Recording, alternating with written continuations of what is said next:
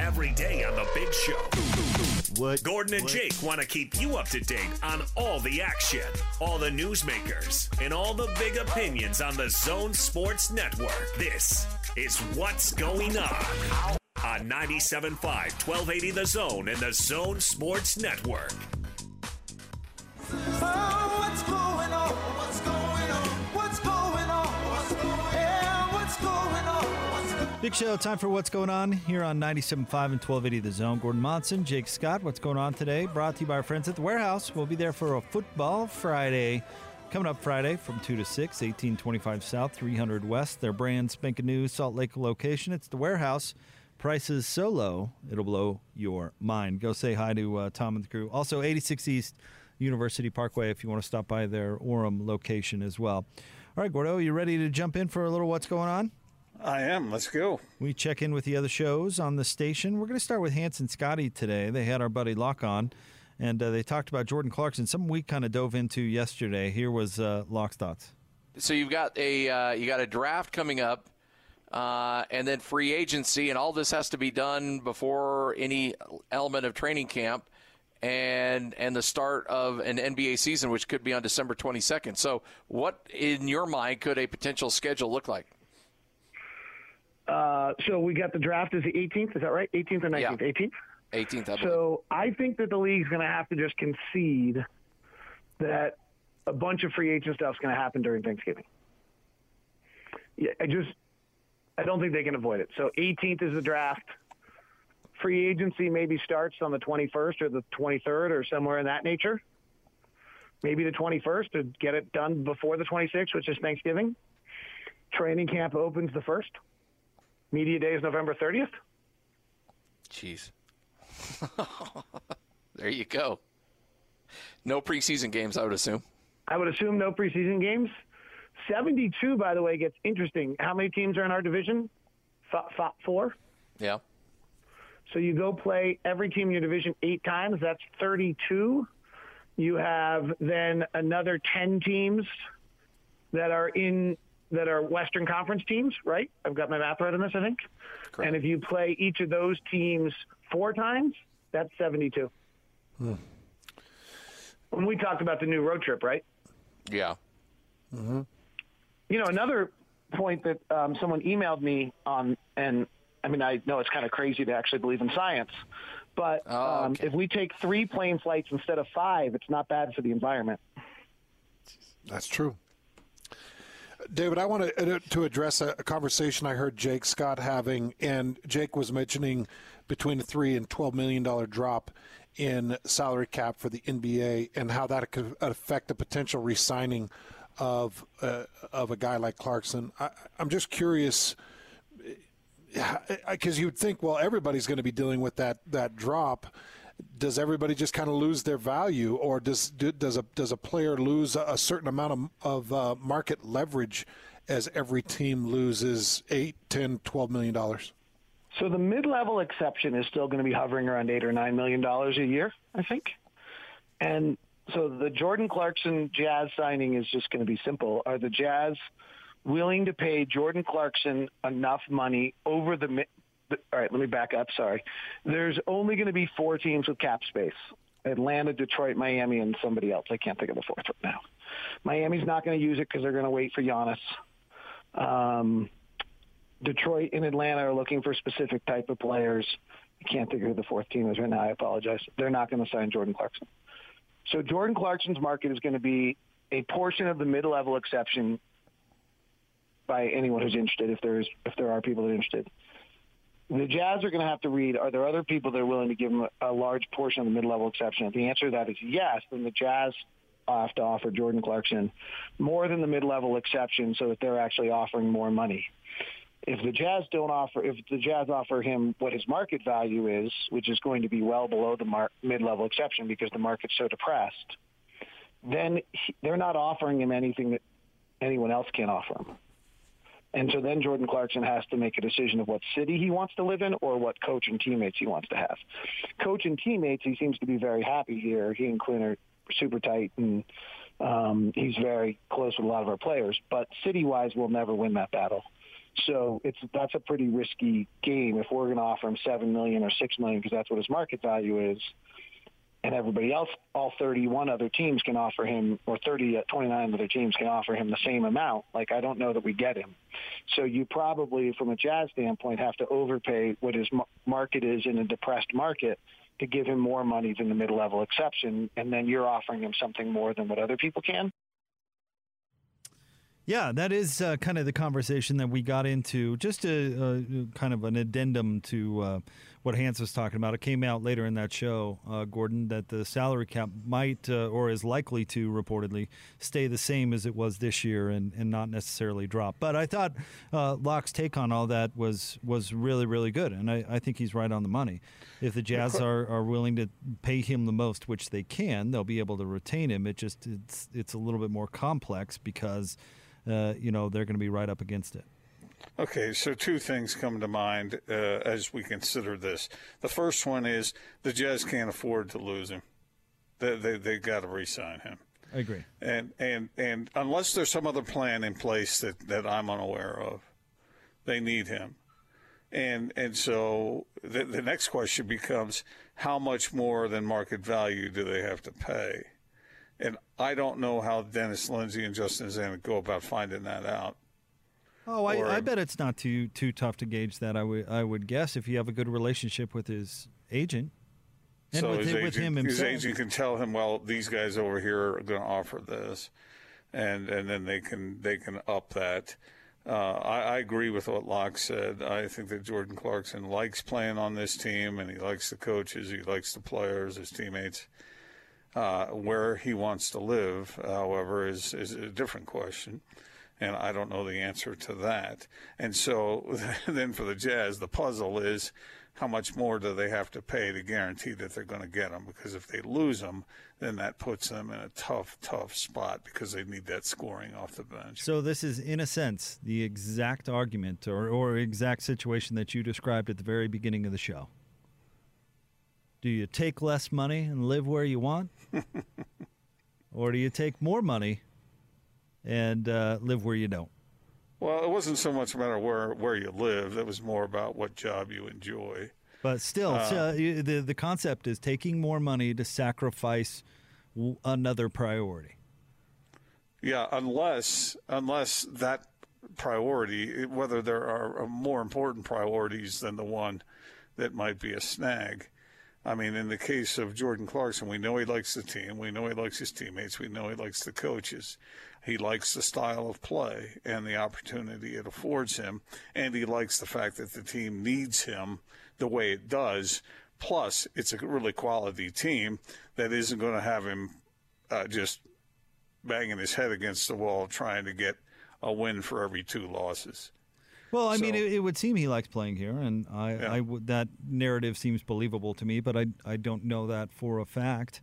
And maybe he's got a family member he wants to be close to. Who knows? I mean, we don't know Jordan really all that personally, so I don't know. But that's where Dennis Lindsay and Justin Zanuck have to.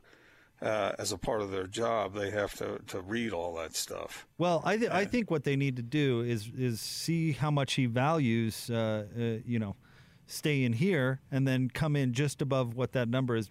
Like, you don't want to offer him the same amount as, say, his hometown Clippers team, just to pull out an example, because then you make it easier for him because he goes, oh, well, same amount of money, I could just go home. The Jazz, right. I mean, to Locke's point, the Jazz need to come with a respectable offer that's more than the competition. They're going to have to come in slightly above market value and just make it a no-brainer for him. Make those other things much more valuable, like his role and the coach and those things. Make like, oh, okay, I can play somewhere where I like to play on a team I like to play on, and I don't have to make any sort of hometown discount because they're giving me the more than anybody else would. Make it a no-brainer for them. Yeah. Plus, they're making you feel respected. Right. So yeah. I mean, if they indeed want to retain him, that would seem like the way to go. Right. I agree with that completely, and I think the Jazz would be willing to do that. I've not talked with Dennis or Justin about that, but that seems to be logical. And, if it comes to, putting the club near the tax and stuff like that, you better believe Gail Miller's opinion is going to be relevant. So it's Well, you already have invested what you're investing, and then you're considering investing more for your 2 stars. And so, yeah, I mean, why go halfway at this point? You know, they can't lose Jordan Clarkson unless they have some master plan in place that we don't know about. If short of that, they pretty much have to get him. all right. Let's move on to DJ and PK. They were talking BYU football this morning and got into why all the hate on BYU's success. Question of the morning, why does BYU's success this season get under the skin of some folks? What is going on? Why are people so cranky? Because people are just generally cranky, I think, is the number one reason. No, I don't think so. And number 2, and man, did a lot of people here go to this. Well, it's a rivalry. You're supposed to be cranky when your rival wins. I don't know who to give credit to that to. We got like 80 comments on here, and there must be 10 people, maybe 20 people who said that. It's a rivalry. We're not supposed to enjoy their success.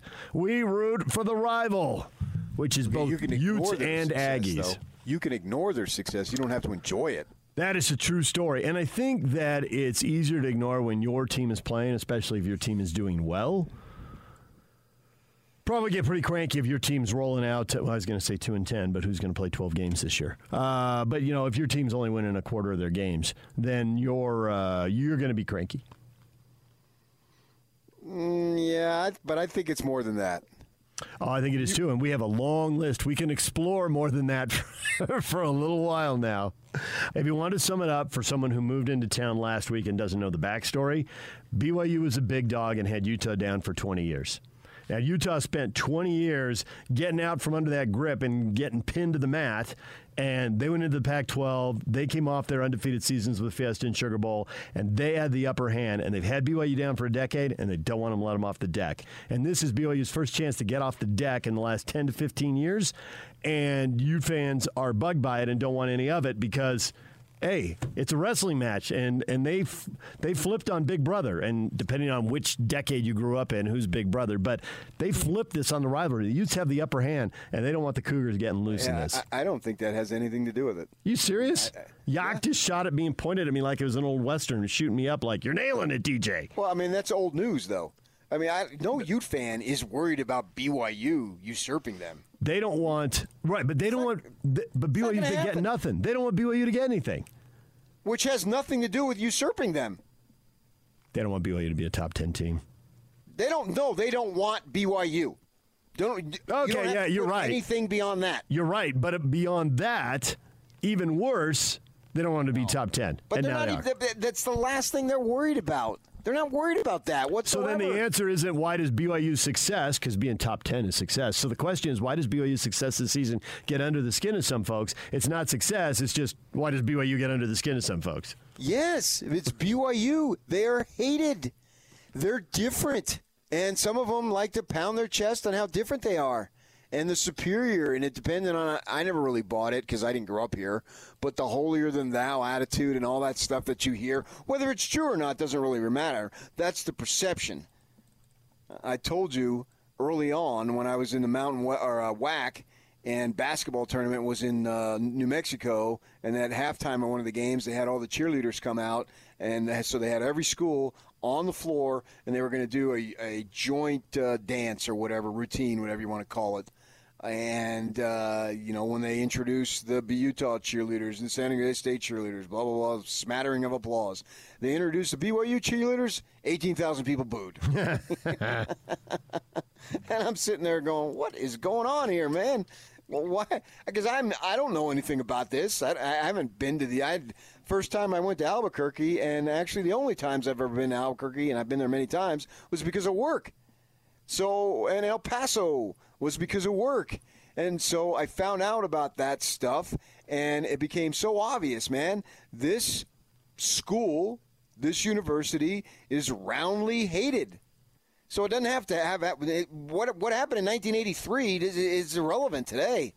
The hatred is still as strong, and it's combined with the success. and people just don't want to hear about it. And so they're going to say, well, they haven't played anybody. That's the go-to thing. When you really don't know, you couldn't name one Houston player. All you know is they haven't played anybody. Well, that's your go-to card there. They haven't played anybody. Gordon, your thoughts? Well, I think I hear what PK is saying, but the reason that they were booing the cheerleader from the get-go, a big part of that was that BYU had been beating all those teams for so long. So their success does cause some of that disfavor of which he was speaking. So that was the reason. If BYU was getting beat by everybody, nobody would boo them, or maybe a few would, just on the grounds of their religious orientation. But the reason BYU has been had a negative feel toward them from so many schools, especially in the West here, is because BYU beat the living daylights out of them for so long. Yeah, and their fans really enjoyed that role, the kind of heel role, which is awesome, by the way. That sounds like I'm being critical. I think it's great. I miss that about BYU being in a league.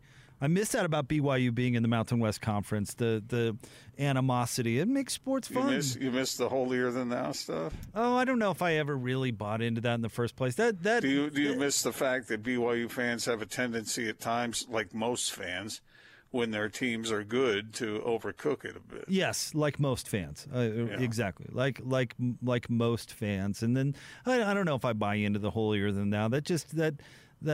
That's the tight line between the football and religion that sometimes skews some things. And I don't think it's really any different with BYU than anywhere else. And I do think it's about how much they won in that league with those schools over a long period of time. You know, that's the price you pay for being the big fish in a small pond.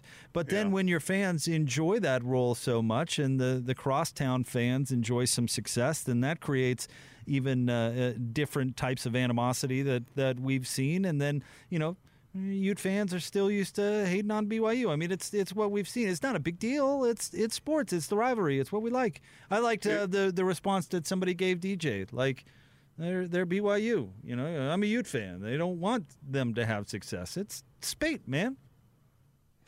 Yeah, but like I said, if BYU were 2-10 every year, nobody would really care. I think they still would. Maybe Utah fans would, but I think most fans. And Wyoming fans would. Where's our boy Sven? And New Mexico like fans. I said, if UNLV BYU went 2-10 for 15 years, you think anyone's going to care? I think that would fade away. The long-term fans that would remember would finally care. I mean, Gordon, I don't know if you've done this exercise going down to Las Vegas to cover various events down there, but I always tune into the local sports radio when I go down there, and they're still obsessed with BYU.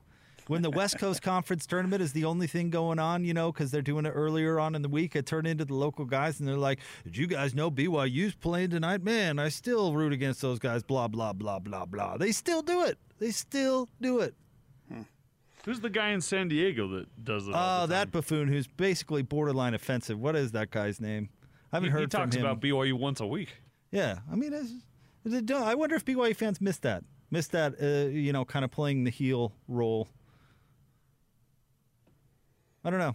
Not sure. Because they're with the teams that they play in independence, there's not really that feeling, certainly with the P5 teams they play outside of Utah. And maybe it is a little bit with Boise and San Diego State and some of the Mountain West teams they play. But, it's not that way with Liberty or Troy or, insert other team name there. But back to your original question. I am split on this because I hear what PK is saying, but I agree with DJ. I think when BYU does well, that it makes it worse. It stirs up that spate, as you call it. Yeah, I think so. Sports hate, and when BYU is not particularly good, then that is that remains at a lower level. But fans still remember. That's what I'm saying. They still remember. That's why the BYU-Wyoming bowl matchup a couple of years ago was interesting. Is because you know what? The fan bases are familiar we could tell all the stories about how horrible it is to go to Laramie in the middle of the winter time, and you can tell us about that time that you drove back from Laramie. You didn't think you were going to make it with John Lunn. You know, all these fun things that we can go over. I don't know. I miss talking about those relationships. One other thing that I'll comment on what PK said is that he said that the Utah fans aren't worried about BYU's success from a standpoint of, I think the word they used was usurping. I disagree with that. In my conversation with Utah fans, they think about BYU, and BYU fans think about Utah too. It's part of the rivalry, and it is competitive by its nature. And like we already said, when your rival does well, then not only do you not like it because you don't like them, but sometimes a few insecurities crop up too. All right, coming up next, we'll get into some more college football. Actually, I have a couple stories I want to bring up with you, Gordon, including one about a fine from college football that I found particularly entertaining. But right now, let's get out to the Zone phone. Joining us now, our friend Andrew Reinhardt from Wasatch Medical Clinic. He's here to help our listeners take care of that ED with and we say new treatment, Andrew, with acoustic wave therapy, but you know, and it is new, relatively new, I should say, but you've had a lot of success for a while now, and there's great studies out there, too. We have. The FDA registered acoustic wave therapy for erectile dysfunction, and I think it was 2011, so we've got a lot of history. It was used in Europe since the 1950s to break up kidney stones and repair blood vessel damage, so there's a lot of history on this, and what part of the body needs more blood flow than this part of the body? This is a great treatment for erectile dysfunction because it kind of gets to the root cause of the problem. If you take a pill, you get a little more blood flow, but you get it in your entire body, so you end up with a headache. You end up with blurred vision and a stuffy nose. This increases blood flow where you need it most. It does it without a pill. And like you said, Jake, it's pretty heavily studied. Cambridge is now on board. The American Urological Association, Sexual Advances Journal has written extensively about this, and they've got some interesting stuff. They all conclude the same thing. It opens up the blood vessels. It does it safely. It has a very high success rate, and typically it's just a few treatments. So a couple weeks from now, if there's anybody out there listening, struggling with ED, you could be done with the erectile dysfunction and be done with the pills. Back to normal, the spontaneity. Turn back the clock. Yeah, this is when the timing is right in the bedroom. That's when you need to perform. You do not have time for a pill. You don't have time to let that kick in. You want things just to function. And as far as I know, this is the only treatment that can do that. So it can work on demand like it used to. 801-901-8000, 801-901-8000. Get on that schedule. Not only are you getting a lot for free, but the treatments, you could be back to normal very soon. Yeah, very, very soon. Call us now. Put a stop to the erectile dysfunction. We're going to do the initial assessment exam. This is a screening with our doctor. Gives you a chance to ask questions. And by the way, there's no obligation. You call us now. All you're doing is just setting up the exam. We'll throw in a little special gift that produces instant results in the bedroom. And also, really cool, very valuable, new patients get free testosterone. So we've got every angle of erectile dysfunction covered. 801-901-8000, 801-901-8000, Wasatch Medical Clinic. Thank you, Andrew. Thank you. All right, we'll have more Big Show coming up next. Stay tuned, 97.5 and 1280 The Zone.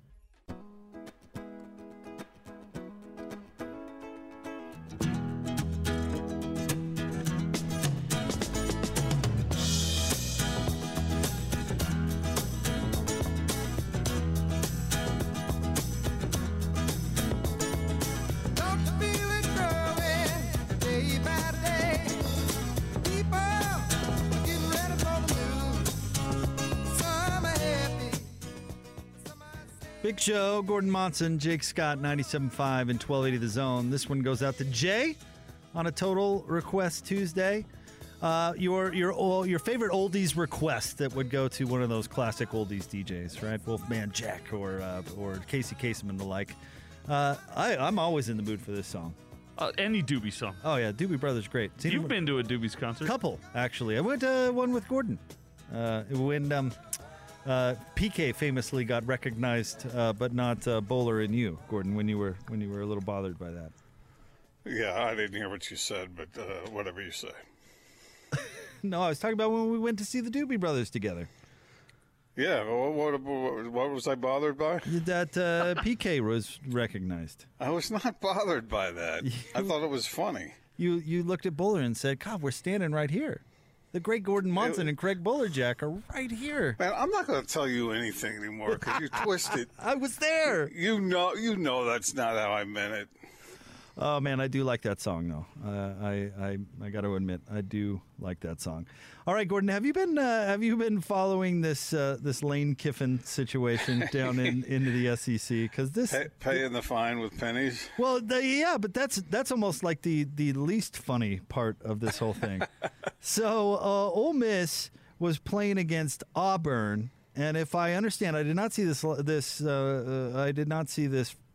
live, but from what I understand, a kickoff went off an Auburn player's pinky, and then went into the end zone. Mm-hmm. All right, the Kiffin apparently went over to the official, and the official told him, Kiffin said, well, should I challenge it? You going to review that? What's the deal? Because that should be a touchdown for Ole Miss, right? And the official goes, they looked at it, and there's nothing to see there. That's good. Don't worry about it.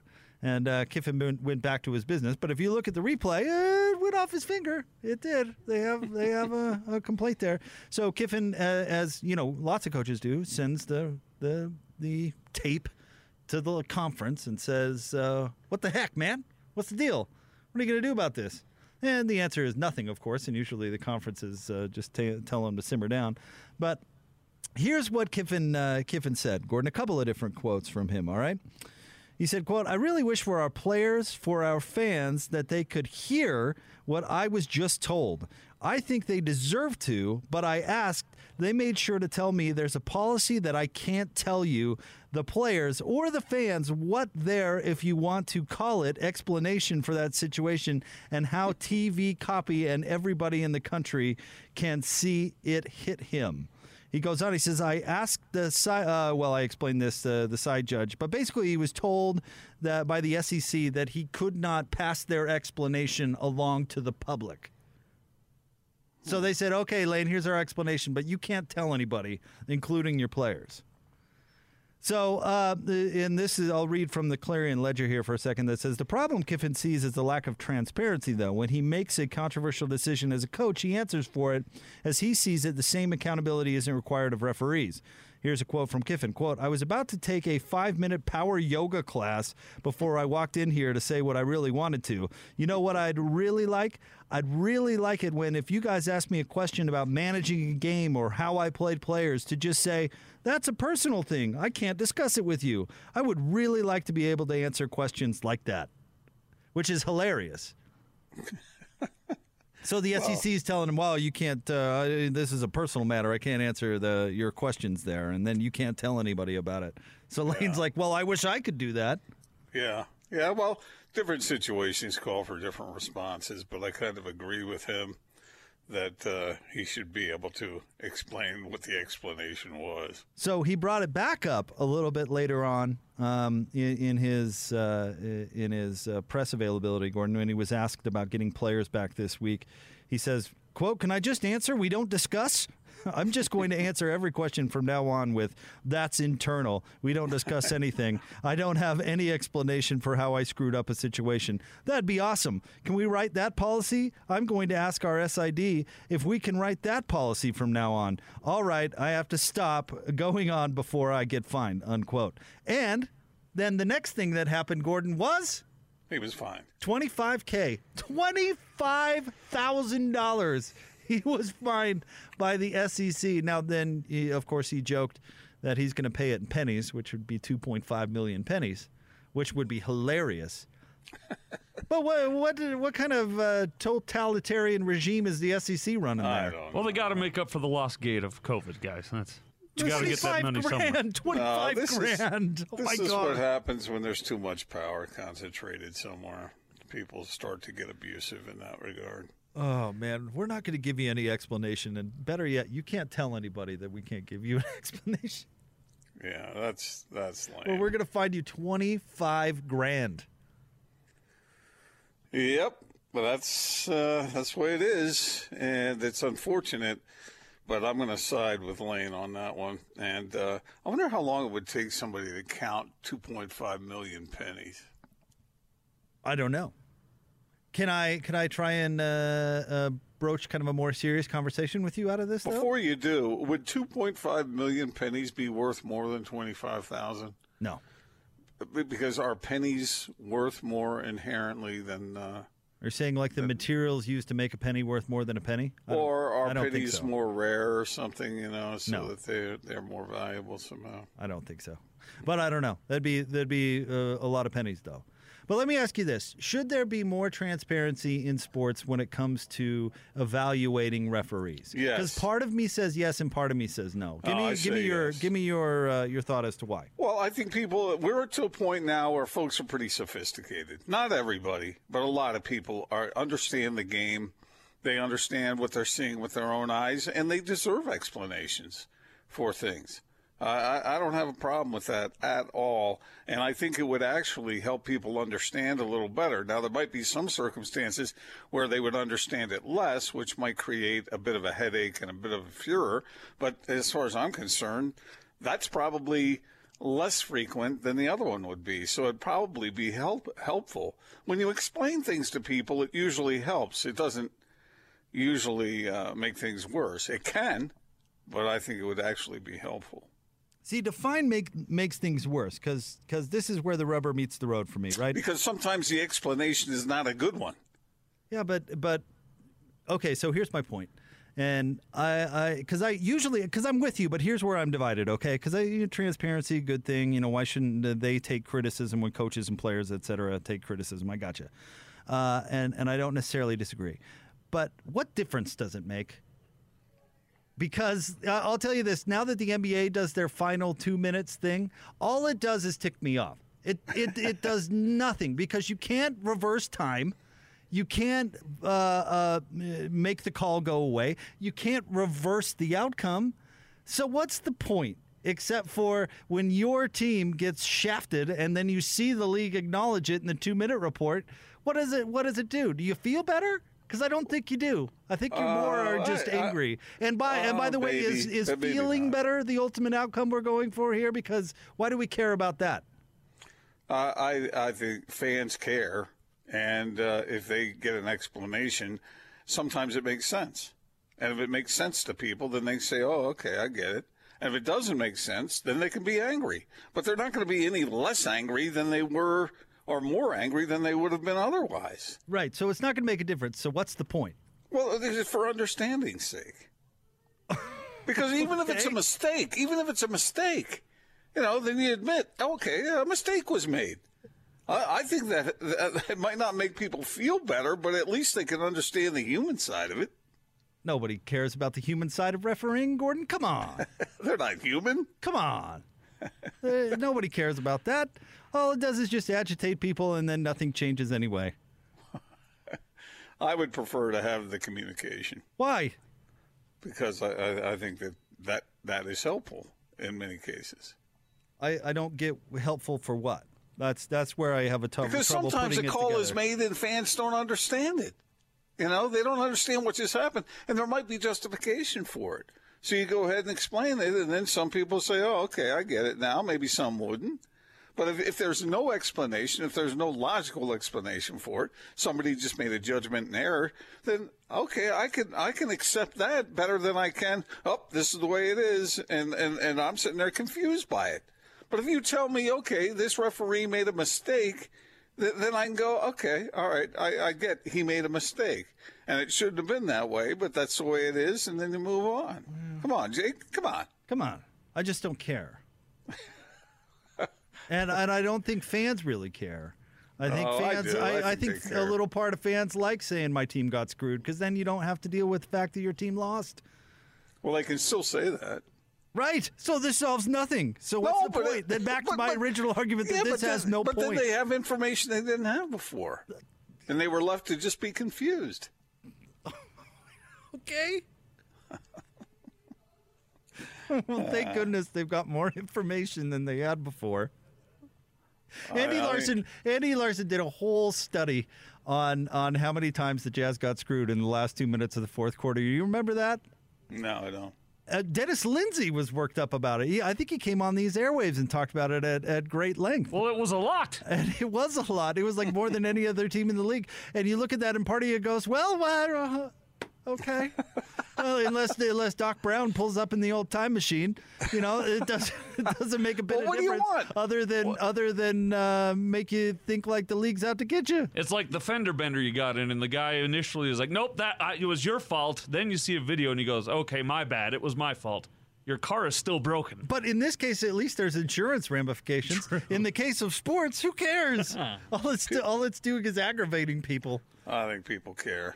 And I think information is good. Give the people the information. Rake those horribly corrupt officials right over the coals on a weekly basis. I agree. Actually, you know what? With that part, I really do agree. Let's really let's put them in the town square and heave vegetables at them like they did in the old days.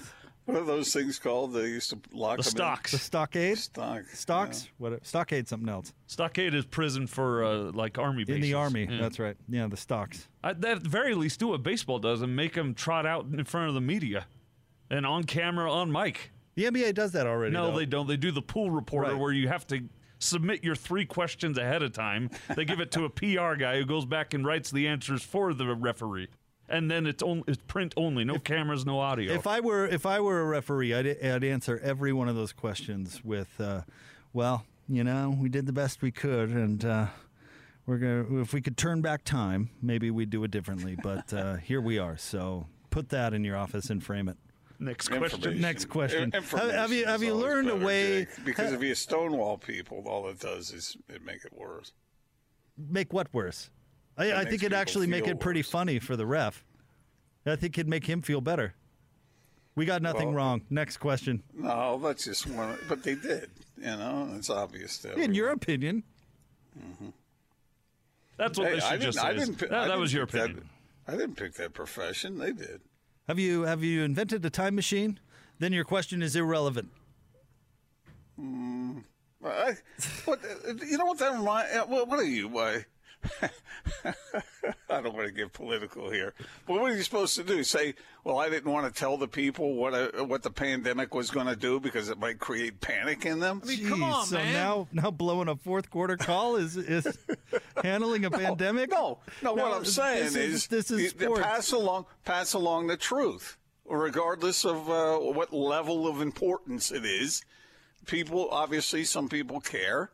And so you pass along the truth instead of saying, nope, that's just the way it is, deal with it. But we're talking about a referee at a basketball game where if they do say, yeah, I totally blew it, has no impact on anything. Well, I'm fine if we blame the COVID-19 on Dick Bavetta. That's fine by me. Yeah, we can blame referees for that. That's cool. All right, stay tuned. Austin's list coming up next, 97.5 and 1280. I saw Jazz officials go up to Dick Bavetta and say, you screwed us, Dick. The Zone. There isn't much that makes Austin Horton angry. Wait, who are we kidding? Almost everything makes Austin upset. This is Austin's Airing of Grievances. The tradition begins with the airing of grievances. On 97.5, 1280 The Zone and the Zone Sports Network. Big Show, Gordon Monson, Jake Scott, 97.5 and 1280 The Zone. Time for Austin's list, a list that you don't want to find yourself on. Austin's enemies list. Who are we putting on there today, Austin? I got two entrants today on the list. I don't know if I should just envelop all engineers or just city/road engineers and maritime engineers. So you tell me. Well, all engineers is a pretty broad brush. Well, if you know one, you know all of them, don't you? I don't. I'm the son of one. Go ahead, fire away. That's all right. All right. Well, let's start with the maritime one because you know how I feel about cruise ships and ships in general out on the oceans. The captain of the Maersk Lanston cargo ship is in trouble today. Why? Because he ran over a Greek minesweeping Navy ship out in the middle of the ocean. Jeez. Ran straight over it and cut the back third of it off into the abyss. He did not see it, or was it a pride thing, or what? Well, it says here it was destined for Turkey. 2 members of the minesweeping ship's crew were slightly injured, taken to the hospital. The minesweeper is being towed to the Salamis port for repairs. It is not yet known who the captain of the Maersk Lunston is, other than that he is from Poland, and an investigation has been opened, and they're looking for the man to try and ask him, what the heck, bro? Didn't see a giant minesweeping naval ship out here in the vast space of the ocean? So, whoever is aboard Was it foggy? I don't believe it was foggy there in Greece. I want to know, is Greece at war with somebody I'm not aware of? They might be now. Why is there a minesweeper out there? Is that really a big issue off the coast of Greece? Well, we lost another cruise ship the other day, Bob. One of those random mines out there. God, we got to go look for those. Of all the countries in the world right now, the Greece is the one that's sweeping for mines. Yeah, why are they sweeping for mines? But were they really sweeping for mines, or were they just passing through? To where? To do what?